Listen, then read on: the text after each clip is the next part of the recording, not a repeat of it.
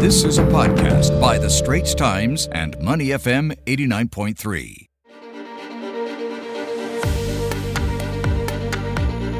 Let's turn our attention to the United States. Yep, several major headlines coming out of the country. President Joe Biden's nomination for the Supreme Court being one, and also looking at accusations of the United States sabotaging the Beijing Winter Olympics. Plus Spotify removing all of Neil Young's music. We'll tell you why in just a bit.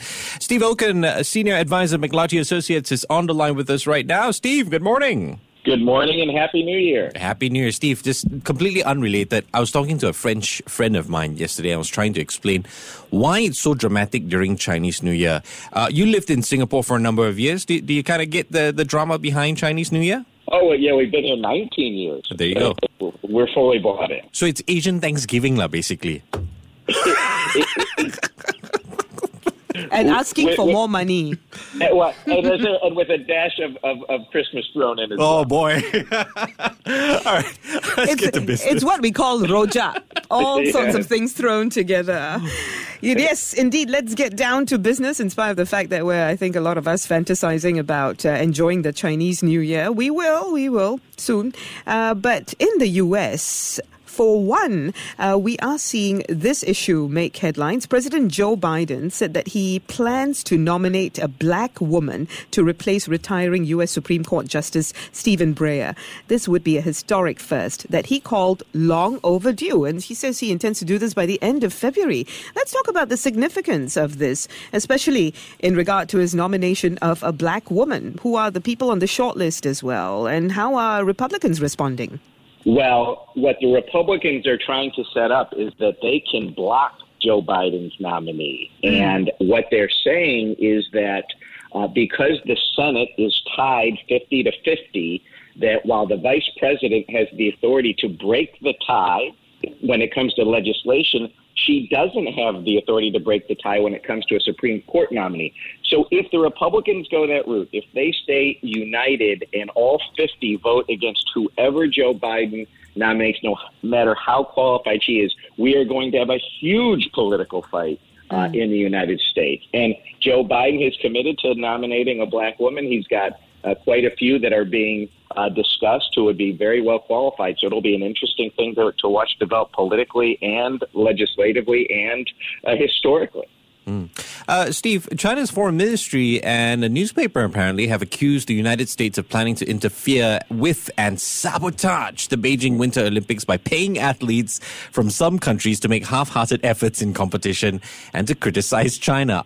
I don't know how to react to this, but what can you tell us about these accusations? Well, I mean, if you look at what the United States has already done, they're already on the record saying that China has committed genocide in Xinjiang. The United States is on the record saying China has committed human rights violations in Hong Kong. So I think what you would see is if a athlete comes out and protests against China for any of those reasons or others, it would be better for China to blame the United States than to take on an athlete whose motives would be much more difficult to question than its competing power, the United States. So I think there may be more politics behind this. I don't know what the U.S. would have to gain because they've already said what they've had to say. And I can't imagine an athlete is going to give up their one chance in 4 years to perform at their highest level. At the end of the day, though, to what extent would this really cast a pall over the Games, considering the whole diplomatic boycott by some countries, including the U.S. as well?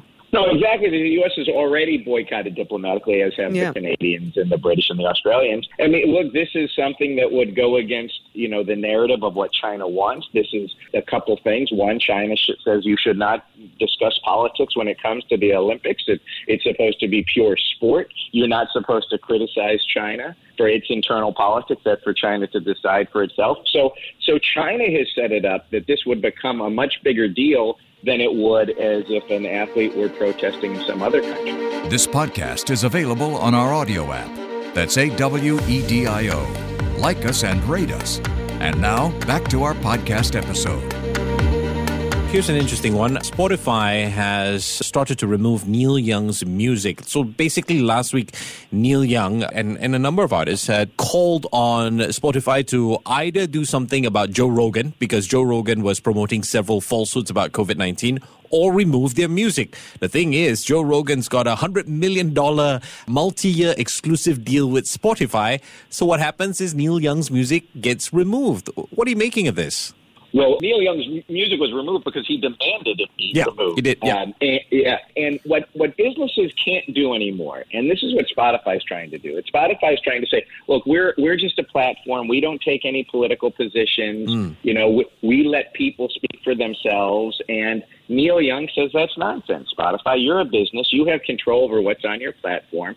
You have somebody promoting policies against science when it comes to COVID, and either it's Joe Rogan or it's me. And remember, Neil Young goes back to Woodstock. Neil Young was out there singing about, Richard Nixon and the National Guard killing students at Kent State in 1970. So Neil Young's old school. But this is a trend that's going to come for every business everywhere, that people are going to look at your values. And you just can't say, we don't have values, we're a business. It doesn't work anymore. Yeah, exactly. So many more people looking into whether or not you're running an ethical business, consumers included. Now, let's turn our attention to Russia and the Ukraine. President Joe Biden said recently that he would consider personal sanctions on Vladimir Putin if Russia invades Ukraine. This is coming as Western leaders stepped up military preparations and, of course, made plans to shield Europe from a potential energy supply shock.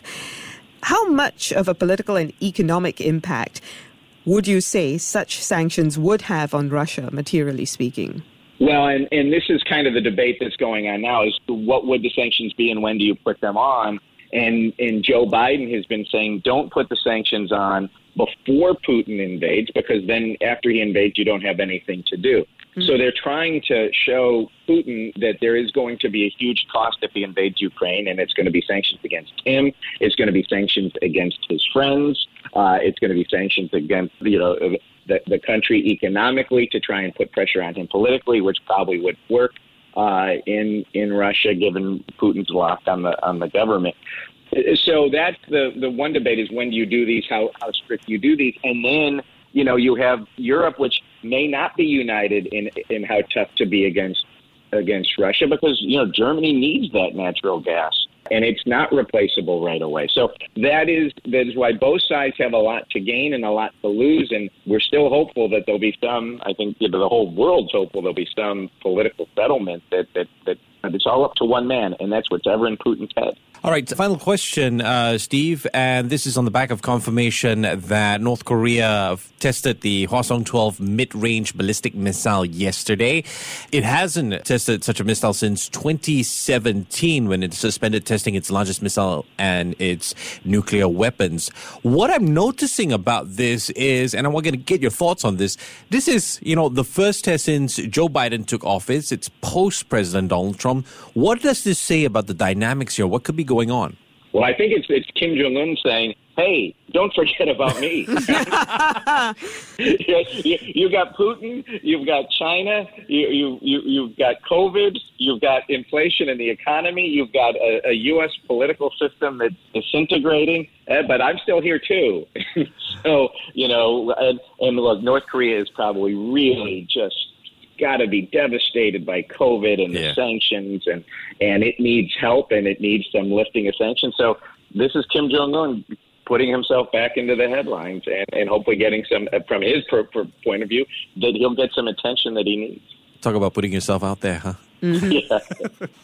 Thank you very much, Steve, for that. Of course, everyone's hoping that this will actually come to some good for the population of North Korea. Steve Okun, Senior Advisor and McClarty Associate, speaking to us this morning. You take care, stay safe, and enjoy your Chinese New Year celebration, Steve. You too. Gong Xi Fa Chai. The Asian Insider Podcast channel is also available on Apple Podcasts, Spotify, Google Podcasts, and our audio app. That's AWEDIO. Like us and rate us.